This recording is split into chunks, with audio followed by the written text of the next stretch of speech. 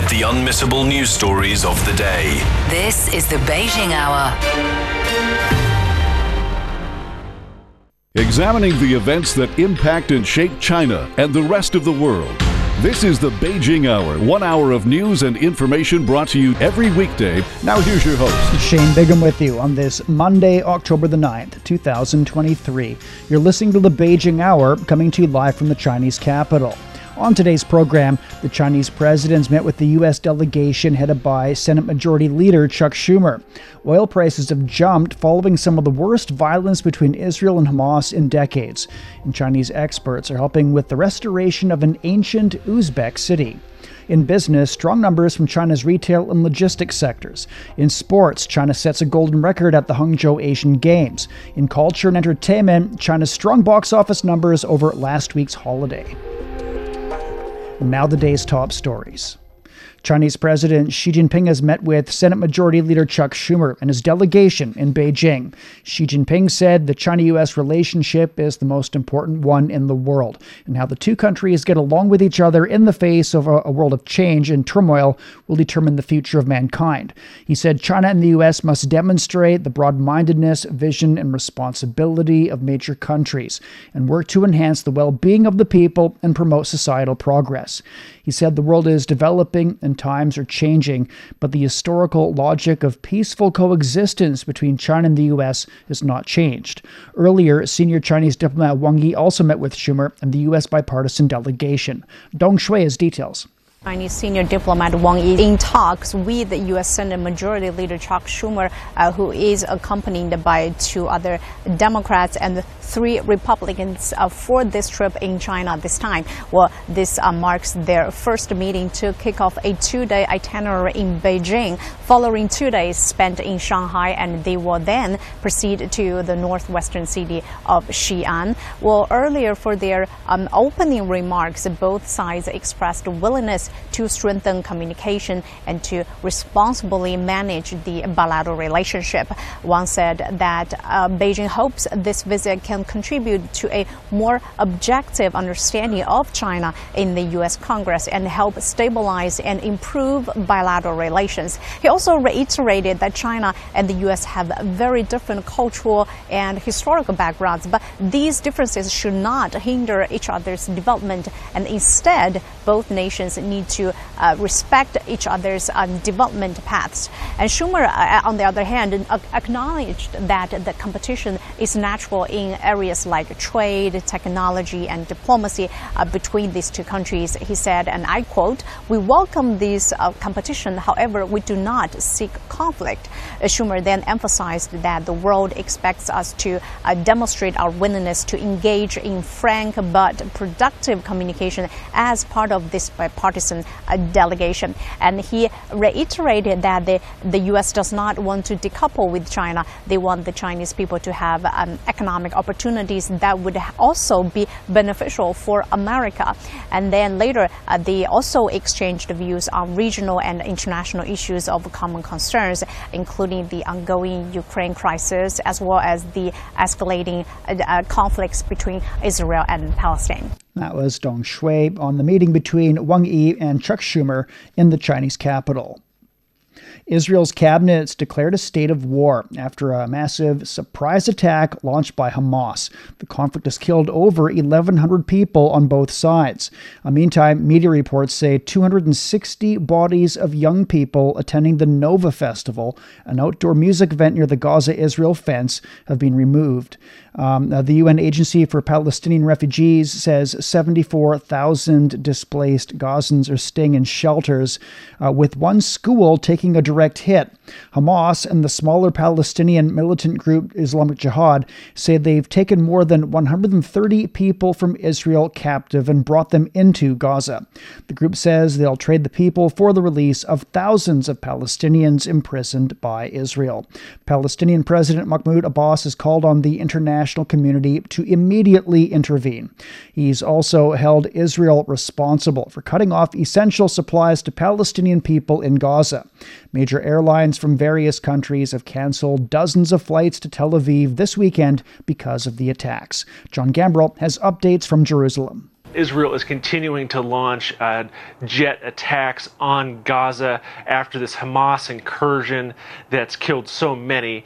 Just in the last couple of minutes, I've been able to hear jets from where I am in Jerusalem flying overhead.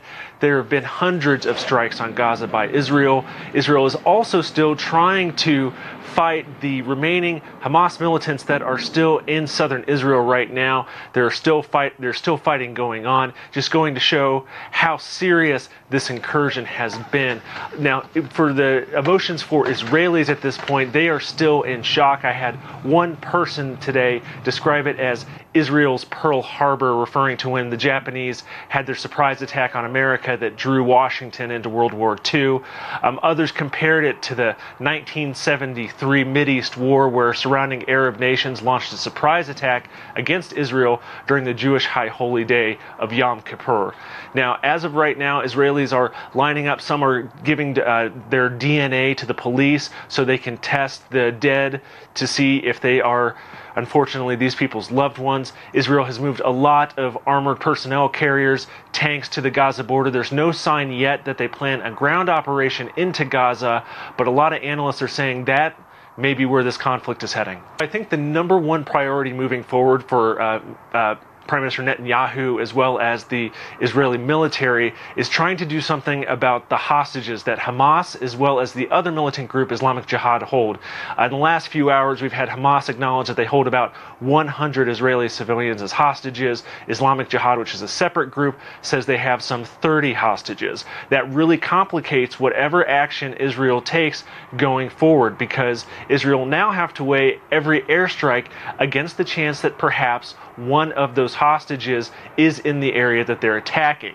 They also have to consider that if they go in a ground operation into Gaza, which could be incredibly bloody and dangerous, both for their troops, for the Hamas and Islamic Jihad militants, as well as the Palestinian civilians that are stuck inside of Gaza. You have to remember, Gaza is surrounded by an Israeli border wall, as well as blocked off from the Egyptian border, and their back is against the Mediterranean Sea, leaving civilians there nowhere to go.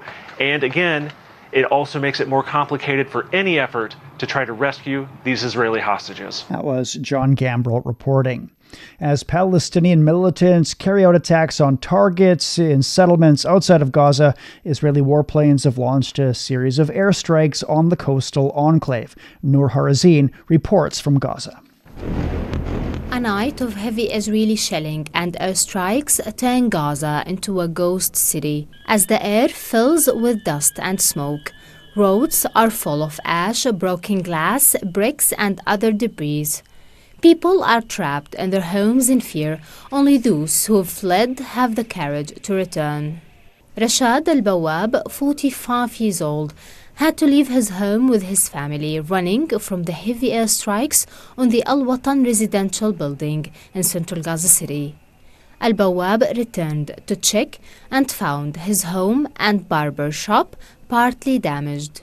The Israeli army called us and told us that only precise bombing would be carried out in the area. They asked us to stay in our homes, but we fled. If we stayed, we'd be dead. Since the beginning of the operation, Palestinians have taken precautions by stockpiling bread and food. Some families living close to the border have left their homes to take shelter in schools or relatives' homes. The Israeli air raids have targeted buildings in central Gaza City. Al-Akluk Tower is an 11-story building on Al-Nasr Street in central Gaza. It's been brought to the ground by Israeli airstrikes.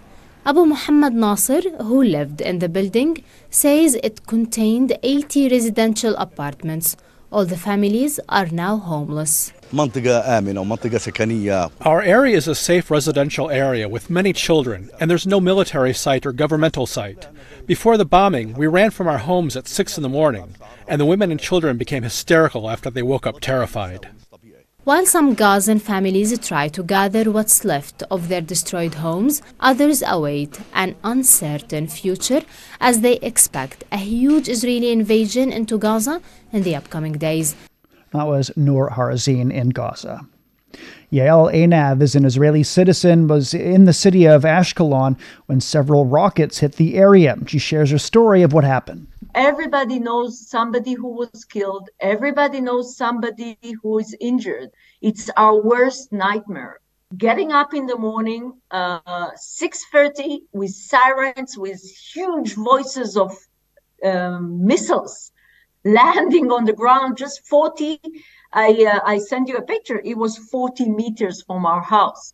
A full rocket fell down. There's a fire there. There was cars blowing. We were under attack of rockets for many, many years, from Gaza Strip into the land of Israel. But this time, it's something nobody saw before. It was a full surprise. It was a terrorist with guns and ammunition coming in from Gaza Strip into our land. It's from the land, from the sea, from the air. It's not something that they planned yesterday. They are planning it for months. They knew what will give the worst blow to Israel ever. They knew it. It's not the fighting soldiers. It's fighting civilians in their homes. Now, nobody in Israel that got up this morning is feeling safe. So many kids now in Israel living, in shelters. They are not going out of the shelters. They are frightened to death. That was Israeli citizen Yael Einav recalling the moment when her city came under attack. Coming up, oil prices climb following the latest violence in the Middle East. The Beijing Hour. The Beijing Hour. The Beijing Hour brings you an hour of comprehensive news and information from both China and the rest of the world. A mix of news, sports, and entertainment. In-depth analysis of the day's big stories, as well as the most comprehensive business of the day. The Beijing Hour. Beijing Hour. Your very own window to China and the rest of the world. 12 minutes past the hour. Well, as tensions between Israel and Hamas continue, oil prices jumped more than $4 a barrel in early Asian trade on Monday. A global benchmark Brent is traded more than 4.5% higher, while U.S. West Texas Intermediate futures rose nearly 4.7%. The surge in oil prices reversed last week's downward trend, the largest weekly decline since March. Analysts say if the conflict rages on, it could trouble major oil producers in the area. In response to the escalating tensions in the Middle East, the United Nations Security Council has convened for an emergency session. While ambassadors from both sides were excluded from the closed-door meeting, they spoke ahead of the session. And John Terrett has more from New York. Now, Riyad Mansour is the ambassador for the Palestinian Authority based in the West Bank. He doesn't represent Hamas, which is what we're talking about on the ground, but he is the Palestinian ambassador here. He talked about time to end the bloodshed. He said, where is the international protection for the Palestinian people that they deserve, referring to 56 years under what he called occupation by Israel. He said, we are not subhuman. I said, I'll repeat that. We are not subhuman, he said. And we must, all of us in the world, address the root causes of the problem in the region. So that was Riyad Mansour. And then Gilad Erdan actually spoke an hour before that outside the Security Council. He's the Israeli ambassador here, and he talked about what happened over the weekend as being Israel's 9/11.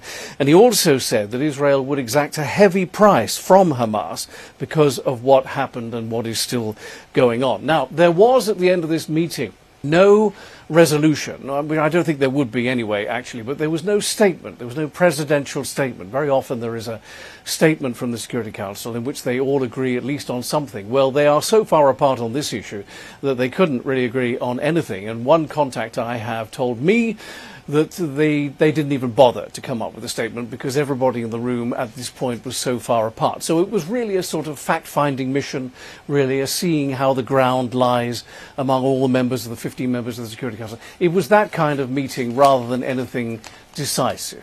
Chinese ambassador Zheng Jun, he spoke before the meeting, and he expressed his serious interest in getting a statement from the Security Council. He said he thought that there should be a statement from the Security Council, that it was important to get on the record as early as possible. But in the end, as I said, there wasn't.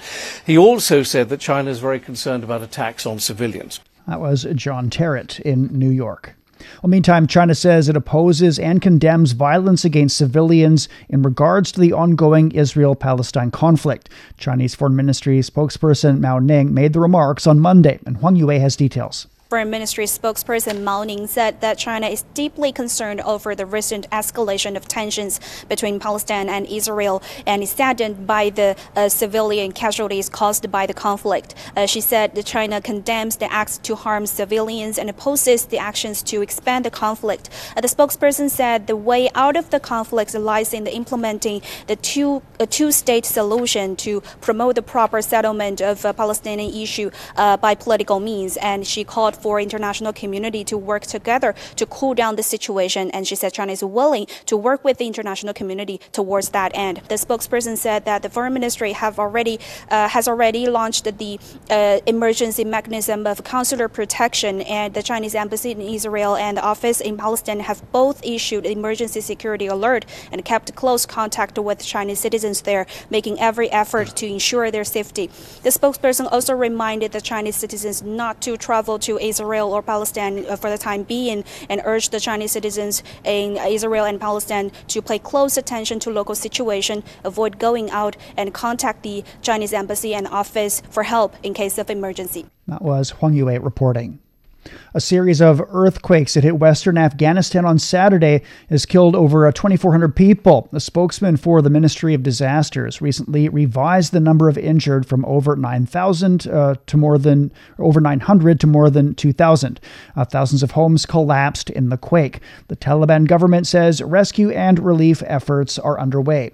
Meantime, the Red Cross Society of China has decided to provide the Afghan Red Crescent with $200,000 in cash in emergency humanitarian assistance. See, Marialai Abison has more from Kabul. The situation on the ground is far worse than it's been reported so far. Search and rescue operation continues since yesterday with limited resources that the Taliban-led government has. The Afghan Red Crescent Society, personnel from the Ministries of Disaster Management, Interior Affairs and Defense have been deployed to the areas. I also spoke with Herat Central Hospital staff, and they told that the health facilities are out of medicines and healthcare resources and need immediate assistance from the international organizations. The reason for such a huge loss is poorly made suburban buildings and shelters that lack adequate standards to stand even a magnitude of 5 to 6. About 6 villages reportedly have been totally destroyed, and hundreds of civilians still are buried under the debris. The local authorities and the area affected provinces are feared that they told me rise as the rescue operation still continue. An unknown number of people are still buried under the debris, especially in two areas of Zindajan and Badghis province. Also, Farah is unclear. Thousands of residents in Herat, Badghis and Farah provinces have been evacuated the areas and have been relocated in central Herat or other neighboring provinces. Also, rescue supporters from Kabul and other provinces have reached the area. There are still struggles by the locals and other Afghan people who have facilities or resources to help the people, and that's a call from the affected people and the authorities in the area to bring the immediate relief aid to the areas, while this strategy will still continue for a couple of days and the search and rescue operation is on the way. That was Marialai Abison reporting. In Germany, polls have closed in the key states of Hesse and Bavaria. Initial projections show the three parties that make up the country's coalition government suffering losses, while the main conservative opposition won in both states. Natalie Carney reports from Munich. Polls have now closed after a very active day across the southern Alpine state of Bavaria here in Germany, with what election monitors say was a very good turnout. And as was expected, according to initial projections, it is the CSU, the Christian Social Union, which has come out with the most amount of votes. Currently, roughly around 36%. That is the polling numbers that they went into these elections with. Now, the CSU who has run this state for many, many years, decades in fact, and have long held a majority government. Therefore, these election results are not exactly what they were hoping for, and they will be forced to enter into a coalition with another party. Coming in second are the Greens with roughly around 16%, followed interestingly by the AfD, the Alternative for Deutschland.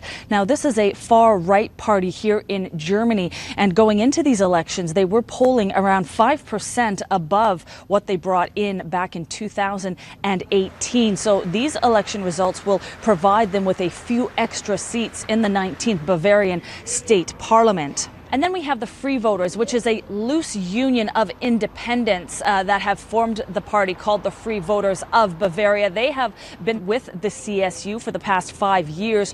Could they be the next coalition partner? They have brought in, as we're polling going into these elections, roughly around 14%. Here are some of the issues that voters had on their minds as they went to the polls. My issue are the migration, of course, the energy in Germany is a very, very big icon. I think the biggest problem of our time is climate change. Yes, and all other things are connected to this. Social aspects are the most important things, but not especially one aspect or something like that. Why these state elections are so important here in Germany? Well, that's because the CSU, the Christian Social Union, right of center party, has long dominated politics here for many, many decades. They held an absolute majority, and with a state population of about 13 million, that makes up roughly about 10 to 15% of the federal electorate. So what happens here clearly has an impact on politics in Berlin. That was Natalie Carney updating us on the German elections. You're listening to the Beijing Hour. Coming up, Chinese experts helping to restore an ancient Uzbek city. Dive into news like never before with Deep Dive, the podcast from CGTN Radio. Join our global reporters for captivating stories and thought-provoking conversations. Search Deep Dive on your favorite podcast platform and get ready to dive in. It's 22 minutes past the hour. Chinese restorers have brought an ancient city in Uzbekistan back to life. It's among dozens of restoration programs between China and its partner nations under the framework of the Belt and Road Initiative. Wang Ziheng has more. The ancient city of Khiva is the must-see site for travelers in Uzbekistan. Merchants used to converge in this trading post on the ancient Silk Road to exchange goods between the east and the west. As time went by, some buildings in this ancient city suffered from erosion due to a variety of factors. Cracks appeared and exquisite ceramic tiles fell from some of the structures. In 2013, China and Uzbekistan reached an agreement on the restoration of the historical and cultural heritage sites inside Khiva. Qiao Yunfei, known as the Doctor of Cultural Relics, is the design manager over the restoration plan. He came up with an emergency rescue plan after studying the structures for 2 years. In order to carry out this program, we visited every corner of the ancient city in 2014. We did a detailed research of the damage to the cultural relics. The Chinese restoration team tried to keep the ancient city's original look as much as possible. That's part of the reason why they employed many local craftsmen who have traditional skills. Rustam Tahirov is one of them. This ancient city was built by our ancestors. It's our responsibility to restore it as it used to be. We worked together and negotiated with experts from China. The restoration lasted for around 6 years. While working on ancient buildings, the Chinese restoration team also cultivated some local technicians in the protection of cultural relics. According to local resident Abdullah Yusupov, they also worked to improve the local environment, which enabled the ancient city to welcome tourists again. In the past, the roads were muddy and sewage can be seen everywhere. Now it is smooth and much wider. The workers from China helped us build and repair roads and install a drainage system and electric lights. We're delighted as our living conditions become better. Now tourists from around the world are able to wander in this ancient city, restored to its former splendor. Vice President of Li Xiangdong of the Chinese Academy of Cultural Heritage says BRI cultural heritage protection projects have helped to boost cultural exchanges. We use these programs to increase awareness about the importance of protecting cultural relics and to collaborate on new technologies. We also invite local people to participate, which helps us to better understand each other and fosters more cultural exchange and integration. Over the past decade, China has conducted over 30 joint archaeological programs with 17 partner countries of the Belt and Road Initiative. China has also been actively promoting cooperation on restoration of cultural relics. Cultural protection programs have been implemented in 11 sites in 6 countries. For the Beijing Hour, this is Wang Zihang. And Colombia's government and the country's largest group of dissident rebels have begun peace talks and started a 10-month bilateral ceasefire. The negotiations with EMC are part of Colombian President Gustavo Petro's efforts to reach total peace. Colombian High Peace Commissioner Danilo Rueda says the ceasefire intends to restore peace in the country. The ceasefire aims at protecting the people. Second, avoid the unnecessary bloodshed of soldiers, police, and guerrillas, but also of any other member of any other armed group that has a territorial dispute in our country. Negotiations began in Tibu, where frequent clashes between Colombia's military and illegally armed groups took place and where vast swaths of land are covered in crops of coca, the chief ingredient in cocaine. Residents of the Tumbira community in the Brazilian Amazon are suffering from severe drought. The community sits on the riverbank of a tributary of the Negro River, which is also a tributary to the Amazon River. Local media reports say that since June, the Rio Negro water level has descended to less than 15 meters, marking the 9th worst drought in history. A resident there talked about how climate change has affected the community. We've seen it. I'm 82 years old, and in the past, at 10 in the morning, you could go to the beach walking barefoot on the sand. But now, nobody can bear this. The temperature is different, very different. Water temperatures have impacted local routines and businesses.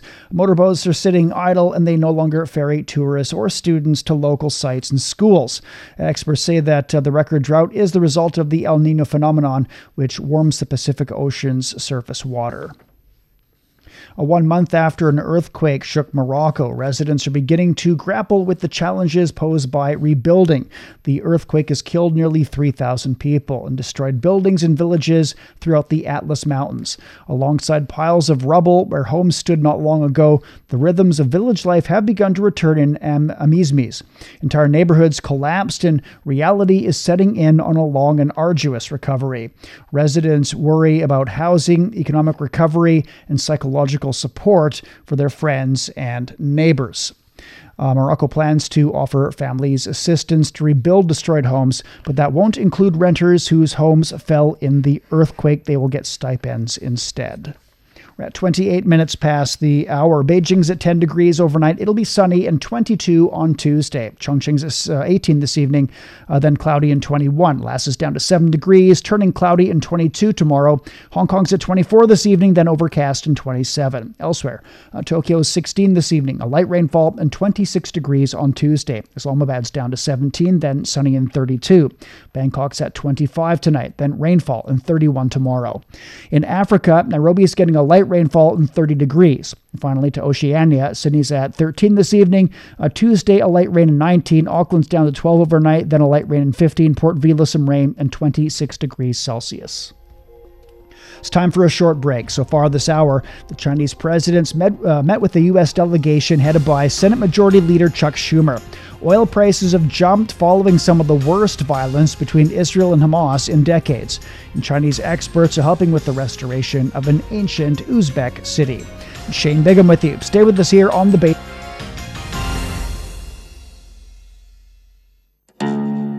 Experience the musical classics of the East. Mingle with the masters of Chinese music.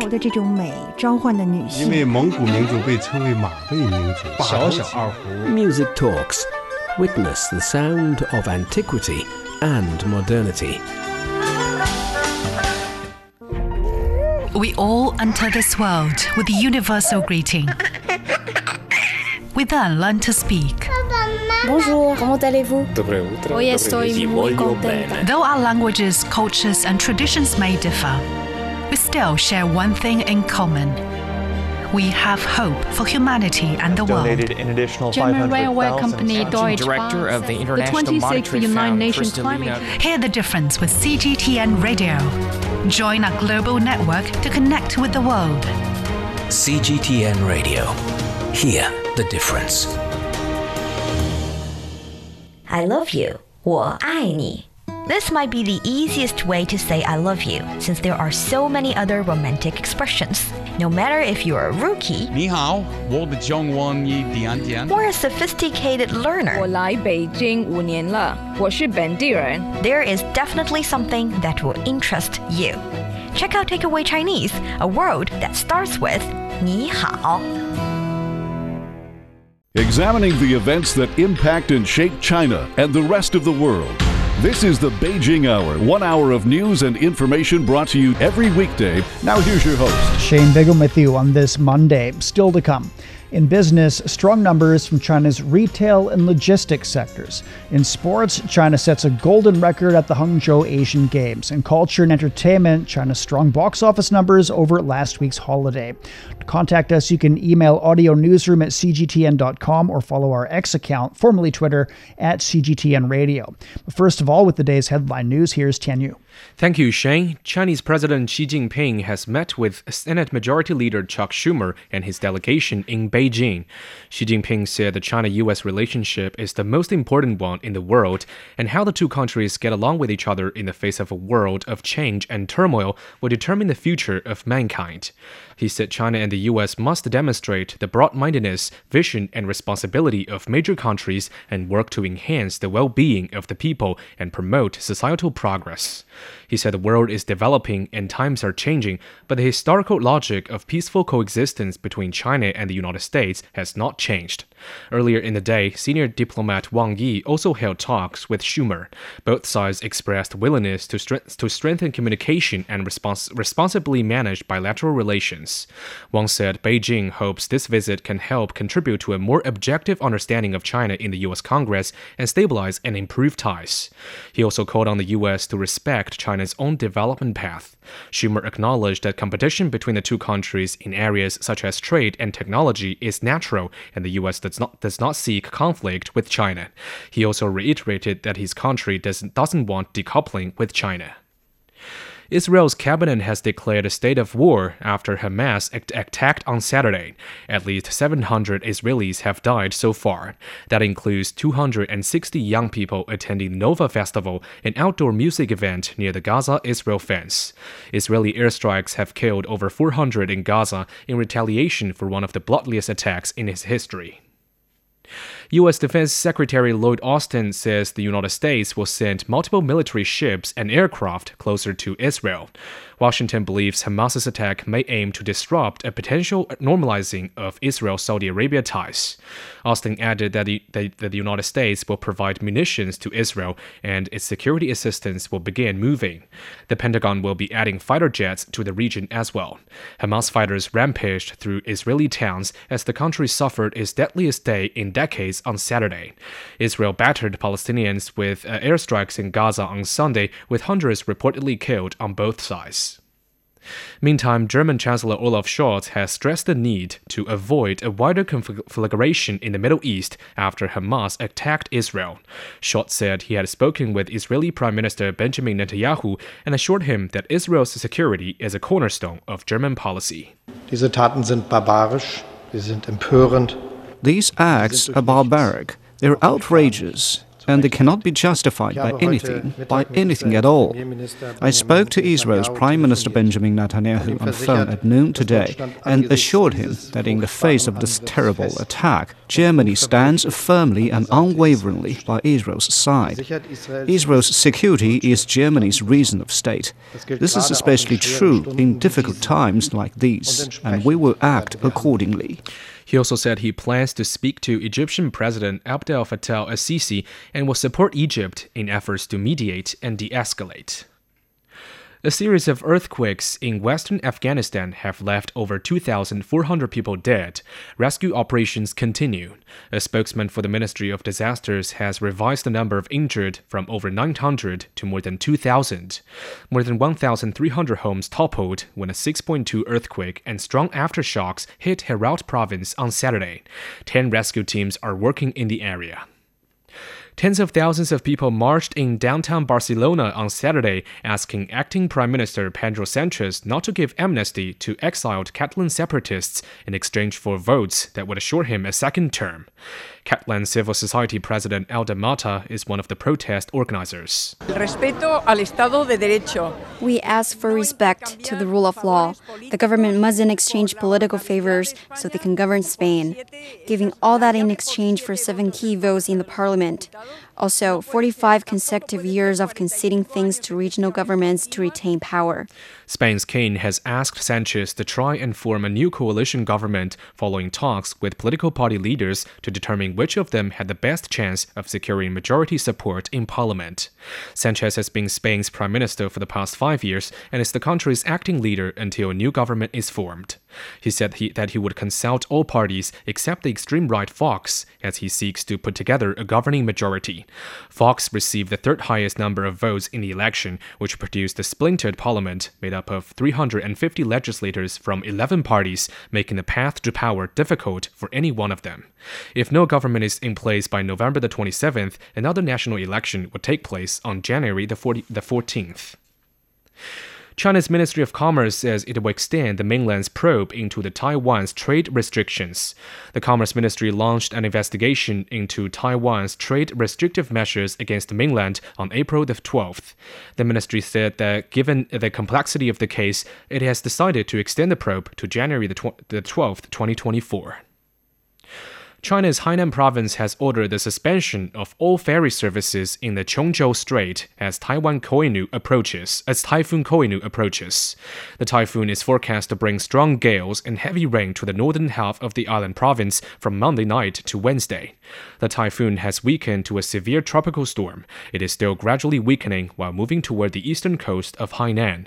Local railway authorities have suspended passenger train services into and out of the island. Dengue fever will become the major threat in many parts of the United States, Europe, and Africa by 2030. The World Health Organization blames warmer temperatures creating the conditions for the mosquitoes that carry the infection to spread. The illness has long haunted many parts of the world, causing an estimated 20,000 deaths each year. Rates of the disease have already risen 8-fold globally since 2000, driven largely by climate change, as well as the increased movement of people and urbanization. According to one estimate, 4.2 million cases were reported worldwide in 2022. Thanks for the update. That was Tianyu. And this is Shane Bigham in the Chinese capital. Coming up in business, strong numbers from China's retail and logistics sectors. Climate Watch is CGTN Radio's new podcast focusing on the impact of climate change. We have conversations with people on the front line about this critical issue. Listen to Climate Watch on all major podcast platforms and join us in taking action to save the planet we call home. 38 minutes past the hour. Well, stock markets on the Chinese mainland finished lower on Monday. Timothy Pope has more. There wasn't a huge amount of energy in the market.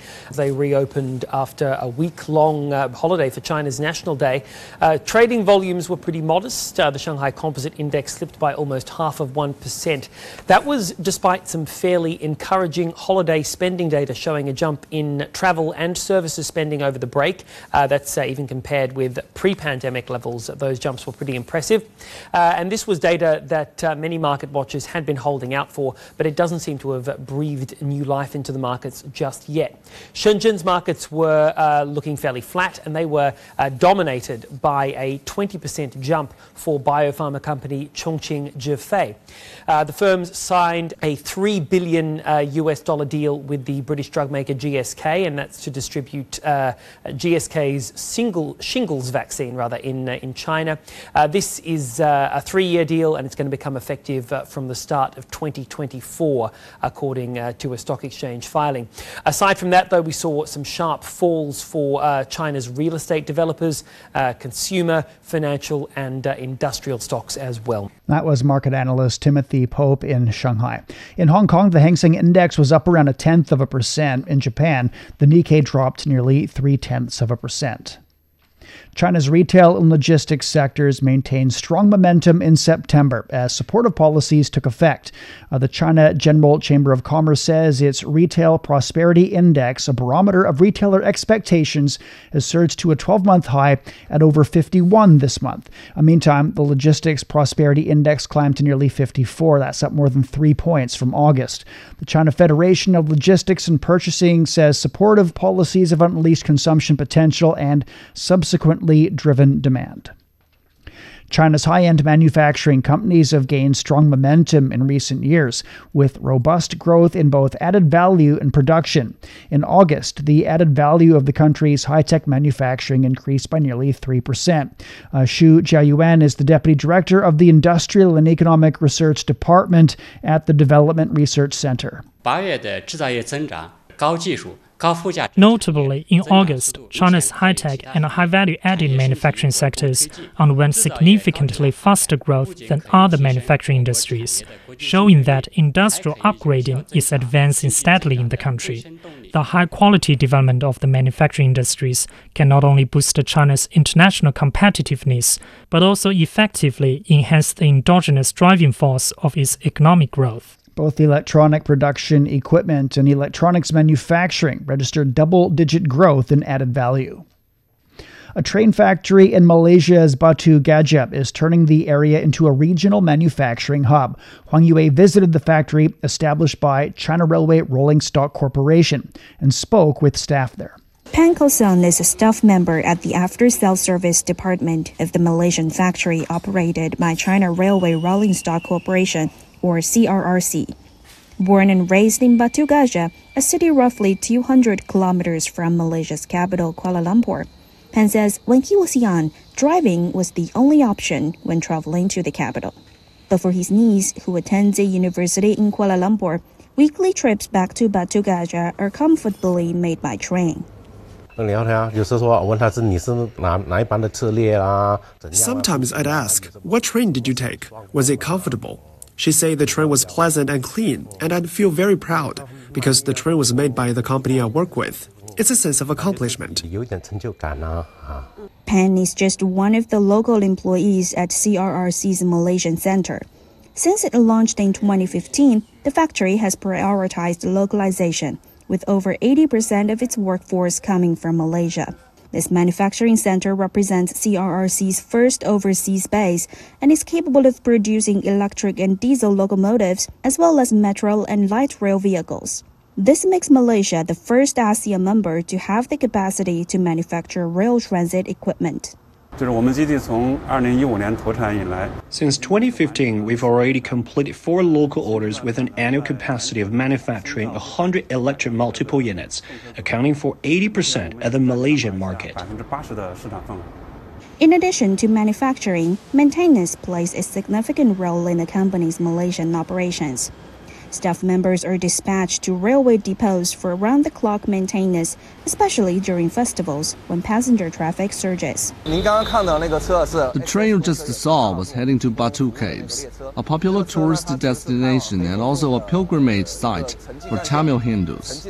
During the Thaipusam festival, the railway line runs 24 hours per day for 3 consecutive days, so our staff are also on standby to ensure normal operations. As an important stop along the ancient maritime Silk Road, Malaysia is now playing a significant role in building the 21st century maritime Silk Road. And if Zheng He lives in this century, he will be astonished to find that high-speed trains instead of ships or horses will take him travel across Malaysia. And they are much faster, more comfortable, and more efficient. That was Huang Yue reporting.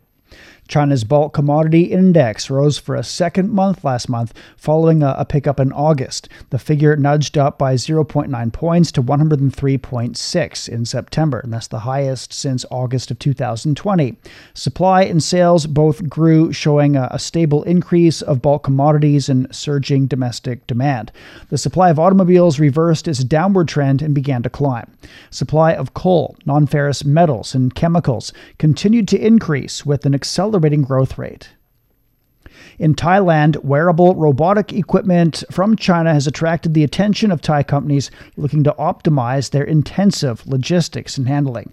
Liu Jiaxin spoke with staff at a company and industry insiders about how they are benefiting. A robot that can be worn. Put it on like a vest. You can move as light as a swallow. It's called exoskeleton robot, aiming to assist the human movement with an external force. This is impossible for me without the exoskeleton. The one on my back from a Chinese company has already been presented in many scenarios. Manufacturing, logistics, sports rehabilitation, military industry, even as a sci-fi configuration of the wandering Earth. No wonder it has caught the attention of overseas market. A few months ago, a Thai factory had placed an order. We have the raw material process, right? We have the heavy material for movement. Our people have limitation. That's why we will find this product for support our factory. The probability of lumbar muscle strain and shoulder and back injury exceeds 20% in the United States and over 50% in China. After the birth of exoskeleton robots, companies only need to make a trade-off between tens of billions of dollars in work-related injury insurance and the cost of purchasing robots. There are a large number of manual jobs that cannot be replaced by special equipment or full automation and can only rely on people. Nowadays, it's very difficult to recruit people for heavy physical positions. Laborers are getting older, and we hope that exoskeleton robots can empower them and make them work sustainably. Zhang's idea coincides with Jay, who's been working in the manufacturing industry in Southeast Asian market for decades. After receiving this batch of Chinese products, he not only applied them in his own company, but also introduced his business partners to place orders.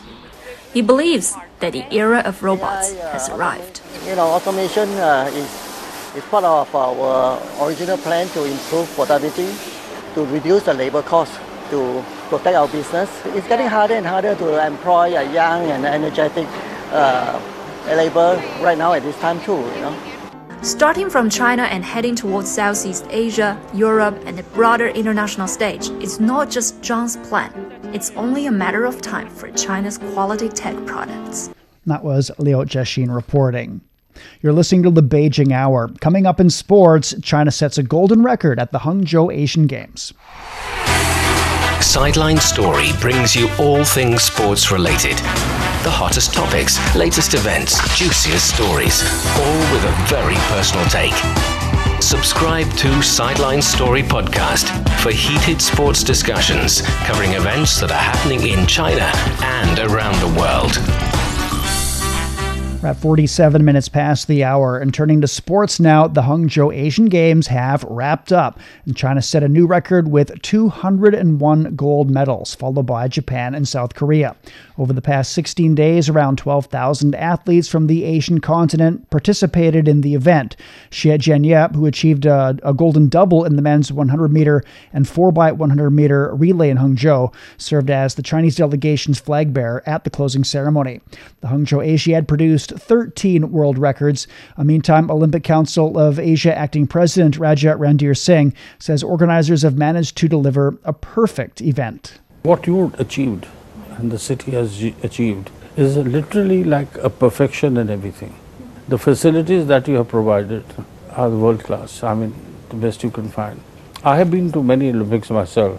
I participated in 5 of them. But I think what Hangzhou has done now is much far ahead. Well, Japan will hold the next edition of the Asian Games. Well, esports have officially joined the Asian Games for the first time at this edition in Hangzhou.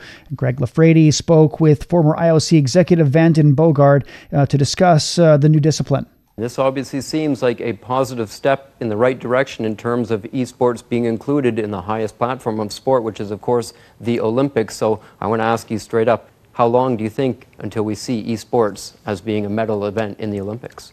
what are the events that would have to be dropped or transformed, rather, to include virtual sports, basically. If I'm thinking about cycling, if you want to have virtual cycling in the games, it probably means UCI would have to consider one of their other events, to be transformed into this virtual cycling as a medal event. So, and this is an ongoing process at the IOC. I understand one of the decisions expected in the coming month is typically what would be the additional sports for Los Angeles 2028. So that could be an opportunity. The program for Brisbane 2032 will be under discussion in the coming months and years. So obviously with those timelines of 7, 8, 10 years ahead of the games, in a way it may feel like a long time, but this is the process as well to grow athletes at an elite level on a new discipline or new event. That was former IOC executive Vanden Bogart speaking. Kelvin Kiptum set a new world record on Sunday as he ran the Chicago Marathon in 2 hours and 34 seconds. The 23-year-old Kenyan was behind the current world record pace at the halfway mark, but picked up the pace at the end to make history. I feel so happy. I was well prepared. I knew I was coming for a course record, but unfortunately, a world record. As I saw the time in front of me, I said, let me try. Maybe I can run under 2:00, unfortunately. Yeah. Kiptum is self-coached and has only ran 2 marathons previously. On the women's side, Safan Hassan from the Netherlands won the race in 2 hours, 13 minutes, and 44 seconds. The result is the second fastest women's time in marathon history and a Chicago course record. In tennis, Iga Swiatek beat Ludmila Samsonova in straight sets to win the WTA 1000 China Open in Beijing. The win is her 5th title of the 2023 season and the 16th of her career.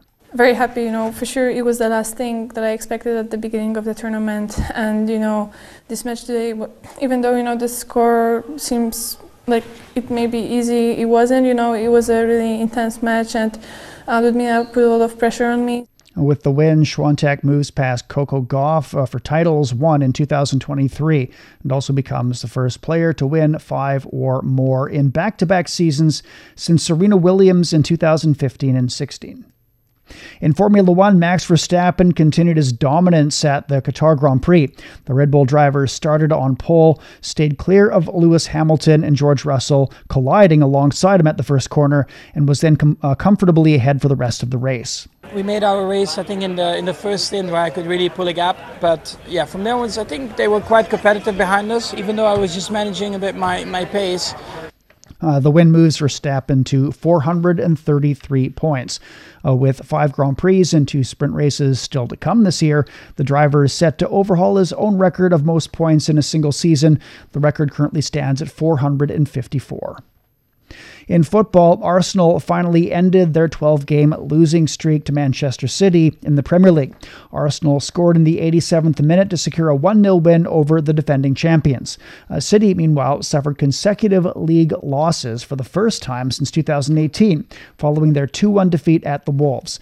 Arsenal and Tottenham now top the standings on 20 points from 8 games, with City 2 points behind in third. Coming up in culture and entertainment, we take a look at China's strong box office numbers over last week's holiday. The Beijing Hour. Hello, I'm Peter Dinklage from X-Men Days of Future Past. You are listening to the Beijing Hour. Hi, I'm Kathy Freeman, and you're listening to the Beijing Hour. Hi everyone, I'm Lang Lang. Welcome to the Beijing Hour. The Beijing Hour, your window to China and the world. At 53 minutes past the hour. Turning to culture and entertainment now. And first up, China's box office raked in over 2.7 billion yuan. And that's roughly $380 million during the 8-day Mid-Autumn Festival and National Day holiday. Domestic films dominated the chart, making up more than 95% of the total earnings. Director Zhang Yimou's crime suspense movie Under the Light earned over $120 million at the box office. Cinemas across the country recorded over 65 million moviegoers during the holiday period.